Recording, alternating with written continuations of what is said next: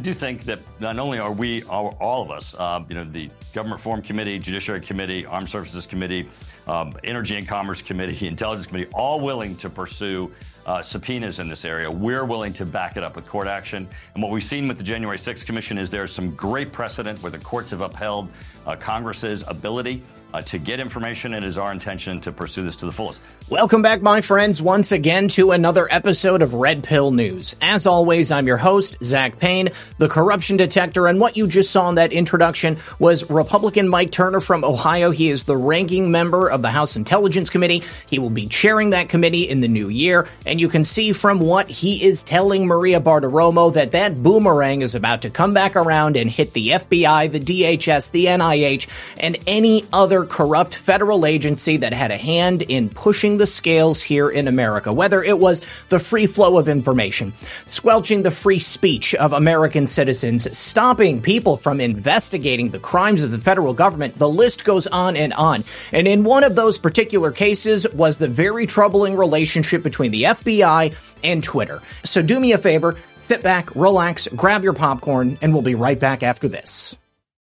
All right, my friends, welcome back, and thank you for sticking around. Now, I never thought that I would say this, but thank God for the hubris and the gall of the Democrats in Congress and for their January 6th committee witch hunt investigation, which set some incredible precedents in court, showing the very long arm of Congress and the fact that they have pretty much the power that they need to look into anything, to request any documents they want, because it's going to come in very handy in the new Republican House committees when it comes to things like the Twitter files or the general influence of the intelligence community in the lives of everyday Americans and the private social media companies that have been moderating our speech for quite some time. Now, the Twitter files thus far, in my opinion, have been a revelation. They have confirmed everything that we've been saying for the last several years. And over the weekend, Matt Taibbi had this supplemental drop. This time, it was in regards to some questions circulated within Twitter by none other than San Francisco FBI agent Elvis Chan. Apparently, he had some written questions that he wanted to circulate among Twitter employees from the Foreign Influence Task Force. Now, what this is an interagency group that deals with cyber threats. Now, he sent it over and he said, I believe that ahead of our weekly meeting, I would like to have you answer these questions. So the information within the questionnaire, the subtext, seemed to indicate that the FBI was not too happy with Twitter. They implied that in a meeting on July 20th, DHS, Office of the Director of National Intelligence, the FBI, and Industry Briefing, that they claim Twitter indicated they had not observed much recent activity from official propaganda actors on your platform. Now, this would probably be good news to anyone who would truly be looking to police this type of stuff. Malign foreign influence is always an issue that the federal government is going to try to, upend if they ever get a chance to do so. However, there was a bit of discussion within the U.S. intelligence community to get clarifications from your company, meaning that the FBI and the intelligence community as a whole were very unhappy that Twitter wasn't finding and suppressing more of this. At this point, the task force was demanding that Twitter explain its unpopular decision, meaning that the task force believed that there was more malign foreign influence and that Twitter wasn't doing enough about it. Kind of shocking when you take a look at the communications that have been revealed thus far, sending requests to delete different tweets, to suppress certain accounts, to put people on ban lists, to just basically kick them off of their accounts. Now, when Yoel Roth received this questionnaire, he circulated it among Twitter executives, and he said that he was frankly perplexed by the requests here, that this is not something normal for the FBI to send over, and it's insane to think that there is this already pre-existing relationship between the FBI and Twitter. Again, up until this point, it was mostly requests to delete very small accounts and certainly larger accounts that were tweeting about things the FBI and the intelligence community didn't want us plebs talking about. But in this instance, the form of this questioning was coming almost as if it was coming from a congressional committee, not from the FBI. He said he was not comfortable with the Bureau and, by extension, the intelligence community demanding written answers. Now, the idea of the FBI acting as a conduit for the intelligence community is both interesting and alarming, because the FBI is a criminal investigation organization, and certain aspects of the intelligence community do not have the legal right to operate within the United States of America. So if the FBI is doing the bidding of, say, the Central Intelligence Agency or any other federal agencies that are supposed to be acting out there in the general global sphere, as opposed to here in America, well, it's a problem. Now, he also sent another note internally saying that the premise of the questions were flawed because Twitter had been clear that official state propaganda is definitely a thing on Twitter. But it seems like the FBI was hinting at the idea that there was a lot more they wanted to be suppressed, and they were not happy with Twitter's answers as to what was showing up on Twitter. Now, what's also interesting is that since the beginning of the Twitter files release, the FBI has actually responded to Matt Taibbi. They said the FBI regularly engages with private sector entities to provide information specific to identified foreign malign influence actors, subversion, undeclared covert or criminal activities. Private sector entities independently make decisions about this. Now, that may be true, and that may have happened in the past, but again, the relationship between Twitter and the FBI was wholly different now that it's been revealed than anything else we knew about in the past. So, at the end of the day, the FBI and the intelligence community were trying to put pressure on Twitter to do their bidding in a certain way, and that may have been because they were aware of the new information that was going to be dropped in October of 2020, that namely being the Hunter Biden laptop, and that is the subject of today's Twitter file release, Part 7. But before we jump into Part 7, I just wanted to bring your attention back very briefly to this interview with Mike Turner from yesterday on Sunday Morning Futures with Maria Bartiromo. Because although Mike definitely calls out the actions of Twitter and social media companies in general, the more important part here is that he also recognizes that the FBI not only had a direct line of communication with social media, but also very importantly with the mainstream media. It appears that the FBI, the DHS, many other organizations under the umbrella of the intelligence community were directing on a daily basis not only what people could say online, which accounts were allowed to stay online, but also what information was allowed to flow online. And that becomes all the more relevant when we consider the type of reporting we've seen from the fake news mainstream media over the last several years. Ever since Donald Trump walked down that escalator, the intelligence community and the federal government decided together that they were going to allow a certain narrative to survive. And that narrative was that Donald Trump would destroy the United States of America and that there was all of this bad stuff surrounding him. And so by very virtue of that fact, they could not allow for any negative press to come out about any other potential challengers to Donald Trump, or more importantly, the people in his family. And that's what brings us to Part 7 of the Twitter files, the Hunter Biden laptop and the FBI's efforts to discredit it, both before and after the New York Post story. And now, armed with that knowledge that Mike Turner, head of the Intelligence Committee, is aware of the connection between the IC and the mainstream media and social media companies, we begin with Part 7 of the Twitter files, the FBI and the Hunter Biden laptop. Now, I expect most people are going to be very well versed in everything that's contained herein, but I still think it's important to go through because there are going to be a few nuggets that you may not have been aware of. Now, the discrediting of the Hunter Biden laptop was essential to the organized psyop, making people believe that, yes, Joe Biden could potentially become president under the correct circumstances. Now, we know he wasn't really elected. We know he has been selected and he is an illegitimate president.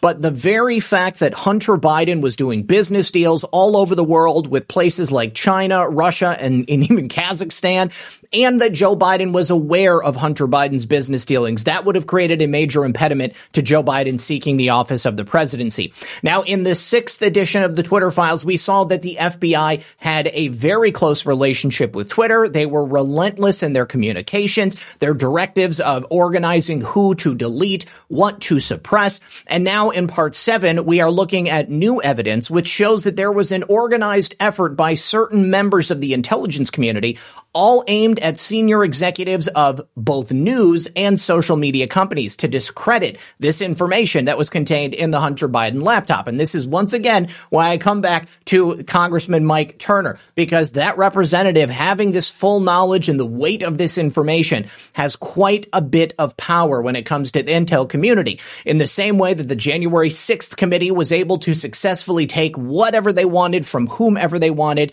Mike Turner and his intelligence committee are going to be able to do the exact same thing. And that may come in very handy because we just got word a few minutes ago that President Trump, John Eastman, and perhaps a few others have been criminally referred by the January 6th committee. I'll be very interested to see where that goes in the new year when Republicans are now heading up that committee. Are they going to cancel those referrals? Is that something that can even happen? Even if President Trump is brought up on charges, are they going to be able to convict him on them? I tend to think not, because I don't believe that Donald Trump did anything close to what Jamie Raskin and the others on the J6 committee are saying. So this evidence begins December 2019 when, of course, John Paul Mac Isaac, the owner of that Delaware computer store that Hunter Biden had dropped his laptops off at, contacted the FBI saying that Hunter Biden had left this stuff with him. On December 9th, the FBI then issues a subpoena for and takes Hunter Biden's laptop and any of the property that was left there. Now, by August of 2020, John Paul Mac Isaac had not yet heard from the FBI, even though he had discovered evidence of criminal activity. At this point, John Paul Mac Isaac believed in the sanctity of the Federal Bureau of Investigation and that the deck was not stacked against the American people. What a wake-up call for this man to have to go through. He also emailed Rudy Giuliani, who, just as it so happens, was under the investigation and surveillance of the FBI in that time. Then, in early October, Giuliani gives everything to the New York Post. Now, shortly before 7 p.m. on October 13th, Hunter Biden's lawyer, George Mesiris, emails John Paul Mac Isaac, and Hunter and Mesiris had just learned, because of the New York Post story, about the laptop and that it was going to be published the next day. So he writes to Mac Isaac and he says, John Paul, thank you for speaking with me tonight. As I indicated, I'm a lawyer for Hunter Biden, and I appreciate you reviewing your records on this matter. Thank you very much. Then at 9:22 p.m., FBI Special Agent Elvis Chan sends 10 documents to Twitter's then head of site integrity, the eponymous Yoel Roth, through something called Teleporter. This is a one-way communications channel direct from the FBI to Twitter. This is the first time I've heard about Teleporter. Interesting name, and how interesting that the FBI and Twitter would have such a direct line of communication. So Chan says, Twitter folks, heads up, I will be sending a Teleporter link for you to download in 10 minutes. It is not spam. Please confirm receipt when you get it. Thanks. And then Yoel Roth replies, received and downloaded. Now, of course, the next day, October 14th, 2020, we get the explosive story in the New York Post revealing the overseas business dealings and illegal activities of President Joe Biden's son. At that time, candidate Joe Biden's son, Hunter. This may have been explosive. It may have even been exploitative, but every single word in that piece was 100% correct because it was documented, it was verified, and the information was from Hunter Biden's own emails, text messages, and the videos and pictures that he took while he was sleeping with prostitutes and smoking crack cocaine. Now, of course, it wasn't very long before Twitter and other social media companies decided they had to censor this. They had to prevent it from spreading around, and most importantly, they had to undermine its credibility with the citizens of America. Now, why do you think that would happen? I mean, the only logical reason that I can think of, and I think everybody probably agrees on this, is that they hated Donald Trump and they wanted Joe Biden to be the only person who could enter the office of the presidency. Now, we've already seen the internal communications on Twitter leading up to the suppression of that story. Matt Taibbi released in his portion of the Twitter files that debate that was raging inside Twitter, talking about their decisions to censor this article, no matter how correct it may have been. And since then, we've got new information that points to an organized effort by those members of the intel community who also had a vested interest in ensuring that President Trump would not remain president. In case you need any reminders, here is a clip from Peter Schweitzer talking about the tens of millions of dollars in contracts with foreign businesses that Hunter Biden earned by working with people like the Chinese government. But the only problem is he didn't actually do any real work to get those tens of millions of dollars. It's quite clear that what he was selling was not his own talents, but access to the Biden crime family. And then during 2020, the FBI and a number of other law enforcement agencies repeatedly primed Yoel Roth, the head of trust and safety at that time, to dismiss reports of Hunter Biden's laptop as a Russian hack and leak operation. This is a sworn declaration that Yoel Roth gave in December of 2020. He says, since 2018, I have had regular meetings with the Office of the Director of National Intelligence, the Department of Homeland Security, the FBI, and industry peers regarding election security. Now, here's where they laid the groundwork. During these weekly meetings, the federal law enforcement agencies communicated that they expected hack and leak operations by state actors, and they might occur in the period shortly before the 2020 presidential election, likely in October. Now, how did they know that this was going to come out? Well, that would mean that they would have had to have been surveilling the people who had access to the laptop or were communicating about the laptop. Or perhaps it's because in December of 2019, when the FBI received the laptop, they knew that it was only a matter of time before everything came out. I tend to think it's a combination of both. The federal government was spying on U.S. citizens. They were trying to ensure that anyone who had access to these materials would keep them hidden and not choose to publish them. However, the New York Post had other ideas. And of course, we know they did the exact same thing to Facebook. Mark Zuckerberg said the FBI came to us. They told us, yeah, we're going to have this Russian leak that's coming out right before the 2020 election. So, of course, when the Hunter Biden laptop came out, they just assumed that's exactly what they were talking about, regardless of its legitimacy. So these FBI warnings about a Russian hack and leak operation regarding Hunter Biden's laptop, were they related to any new intel? I already know the answer to that question. No, they were only related to the intel the FBI had about the fact that Hunter Biden had lost this very damaging laptop, which detailed the criminal activities of the Biden crime family. The FBI said this: through our investigations, we did not see any similar competing intrusions to what had happened in 2016. Elvis Chan admitted that back in November. So, Twitter executives repeatedly reported very little Russian activity. On September 24th of 2020, Twitter told FBI it had removed 345 largely inactive accounts linked to previous coordinated Russian hacking attempts, and that they had little reach and low follower accounts. What's interesting is that Twitter also actively debunked claims that its platform was being used for such nefarious activities as domestic actors. They said, we haven't seen any evidence to support that claim, when they were directly commenting on an NBC News report about foreign-controlled bots. They said, our review thus far shows a small-scaled domestic troll effort. Now, you also might remember this article right here. White nationalist group posing as Antifa called for violence on Twitter. Never seen anything to support that as a claim. Going back to the idea that the FBI was hyper-focused on malign foreign influence, back in August of 2020, President Trump had shared a Washington Post article entitled "Black Voters Are Being Targeted in Disinformation Campaigns," echoing the 2016 Russian playbook. Now, the FBI asked Twitter about that story, and Roth said that the article made a lot of insinuations, but they saw no evidence that this was happening on Twitter. Coincidentally, this is not the first time that Roth pushed back against Twitter. Back in January of 2020, he had resisted efforts to get Twitter to share data outside of the normal search warrant process, which is really incredible, attempting to push for additional data to be released, even though the FBI should not have legal access to it. I'm also shocked that Yoel Roth would have balked at the idea of giving that information over.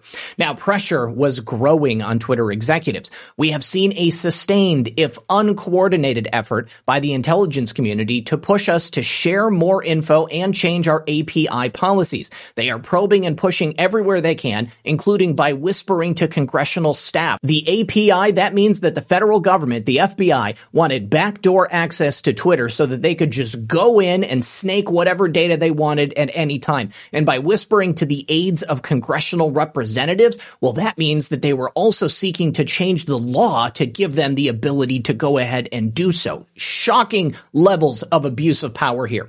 Now, time and again, the FBI would ask Twitter for evidence of foreign influence, and Twitter would respond, they're not finding anything worth reporting. We haven't yet identified activity that we typically refer to you or even flag as interesting in the foreign influence context, meaning that it just wasn't happening. But the FBI kept asking.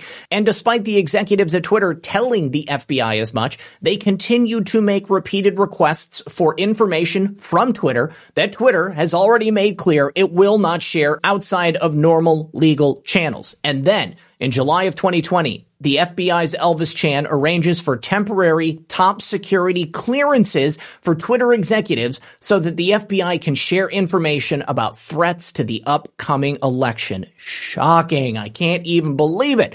So the FBI gave Twitter employees access to security clearances so that they could talk to them about what was coming up from the Hunter Biden laptop. No wonder Twitter went all in on trying to suppress this information. The very fact that this happened is not something that they could talk to each other about if they weren't on the list of the same people who had received security clearances. But it looks like Twitter's access to classified information didn't stop with the idea of Hunter Biden's laptop. On August 11th of 2020, FBI agent Elvis Chan once again shared a teleporter link with Yoel Roth. This time, the information contained therein was some data on Russian hacking organizations. One of them was called APT28. Looks like there was another one, FITF, and then finally another called Sandworm. Now, these documents come in the form of a link from a teleporter01.org address. In that link from the email, you download the documents and then you can store them to your computer. After that, they disappear. Very interesting stuff. Recently, Yoel Roth told Kara Wisher that he had been primed to think about the Russian hacking group APT28 before the news of Hunter Biden's laptop came out. That way, once Hunter Biden's information came out, the FBI probably said, hey, remember that stuff we told you about APT28? Well, Yoel Roth said it set off every single one of my finely tuned APT28 hack and leak campaign alarm bells. So then in August of 2020, Chan once again asks Twitter, does anyone there have top secret security clearance? And when someone mentions Jim Baker, Chan responds, I don't know how I forgot him. An odd claim given Chan's job is to monitor Twitter, not to mention that they had already worked together at the FBI. Yeah, that's a really good question. How did Elvis Chan forget about Jim Baker? Because, I mean, it's not like Jim Baker's name has not come up many different times, associated with virtually every scandal of the federal government trying to destroy Donald Trump and the Patriot movement. He was general counsel for the FBI from 2014 to 2018, so he and Elvis Chan would have been very, very chummy. He was one of the most powerful men in the U.S. intelligence community. What's interesting is that this foray into employment at Twitter is not the first time Jim Baker has left government to go out to the private sector. He also did a stint at CNN, at Bridgewater, which is a giant asset management firm, and of course the Brookings Institution. Brookings is something that comes up quite often. But while he was there at the FBI, he played a central role in making the case internally for the investigation of President Donald Trump. And he wasn't the only FBI executive that was involved in the Trump investigation at Twitter. Turns out there was also a Dawn Burton, the former deputy chief of staff to FBI head James Comey. She joined Twitter in 2019 as director of strategy. And as of 2020, there were so many former FBI employees that were working at Twitter, they had created their own private Slack channel and a crib sheet to onboard new FBI arrivals so they could probably tell them about the ongoing operations that continued to take place. One of those such operations was the influence of Yoel Roth at Twitter, because in September of 2020, Yoel Roth was invited to participate in a little exercise at the Aspen Institute. It was what they called a tabletop exercise on a potential hack and dump operation relating to Hunter Biden. Isn't that insane? How every single time something happens in the real world, they have an exercise about it months before. You have to believe that they are well aware of everything that's taking place. Either they're trying to prime the public, or in this case, they're trying to prime this yokel, Yoel Roth, so that he'll think that the Hunter Biden laptop is actually Russian disinformation. Now, the goal of this exercise was to shape how the media covered it and how social media carried it, which is exactly what happened. The organizer of this exercise was Vivian Schiller. She just happened to be the former CEO of NPR, former head of news at Twitter, former general manager of the New York Times, and the former chief digital officer at NBC News. Some additional attendees included people from Meta/Facebook, the head of security policy there, and top national security reporters from the New York Times, the Washington Post, and others. Everybody was in on this game. Then by mid-September of 2020, Chan and Roth had set up an encrypted messaging network so that employees from the FBI and Twitter could communicate together. They also agreed to create a virtual war room for all the internet history plus FBI and Office of Director of National Intelligence work being done as well. Then on September 15th of 2020, the FBI's Laura Demlow, who headed up the Foreign Influence Task Force along with Elvis Chan, requested to give a classified briefing for Jim Baker without any other Twitter staff like Yoel Roth present. Why would that be? Well, on October 14th, shortly after the New York Post published that Hunter Biden laptop story, Roth says it isn't clearly violative of our hacked materials policy, nor is it clearly in violation of anything else. But this feels a lot like a somewhat subtle leak operation. Now, in response to Roth, Jim Baker repeatedly insists that the Hunter Biden materials are either fake, hacked, or both, and a violation of Twitter policy. Baker does this all over email, plus he put it in a Google Doc on October 14th and on the 15th. Now, Baker may have believed that the Hunter Biden emails were either faked or hacked. He wasn't in the federal government at that time, and who knows what the people who were working at the FBI said to him. But the New York Post had included a picture of the receipt that was signed by none other than Hunter Biden. They brought the receipts, as it were, with this story, and it became very obvious to anybody paying attention or willing to take a look at the evidence there that this was a real laptop that Hunter Biden left with a Delaware repair shop, and then the FBI came and picked it up in December of 2019. Those two laptops were the same. As for the FBI, it would have taken them minutes, maybe hours at the most, to confirm that the laptop had indeed belonged to Hunter Biden. For somebody like Peter Schweitzer, who doesn't have access to all of the government bells and whistles that the FBI would have, he was able to figure it out in minutes. Now, by 10 a.m., Twitter executives had bought into a wild hack and dump story. The suggestion from experts, which rings true, is that there was a hack that happened separately. So let's just say the laptop's real, but the information was hacked at a different time. And so therefore, the information that's being revealed, we can't allow to come out. And they loaded the hacked materials onto the laptop that magically appeared at a repair shop in Delaware. That is a major stretch of logic there. But at 3:38 p.m. on the same day, October 14th, Jim Baker arranges a phone conversation with Matthew J. Perry in the office of the general counsel at the FBI. The influence operation that was continuing on the Twitter executives was persuading them that the Hunter Biden laptop did not come from a whistleblower. Now, one link to a Hill article based on a Washington Post article from October 15th, which falsely suggested that Giuliani's leak of the laptop had something to do with Russia. We can see that right here. I'd also note the seemingly well-timed briefings from government sources highlighting concerns about the source of the hard drive, which would support an assessment that it's neither whistleblower or dissident content. This is from Nick Pickles at Twitter. And then we can take a look here. Intelligence officials warned Trump that Giuliani was the target of a Russian influence campaign. I remember when those stories came out. This had nothing to do with Russian influence. It had everything to do with Hunter Biden actually committing crimes and leaving that laptop at that shop in Delaware. There is evidence that FBI agents have warned elected officials of foreign influence with the primary goal of leaking the information to the news media. This is a often used political dirty trick used to create the perception of impropriety.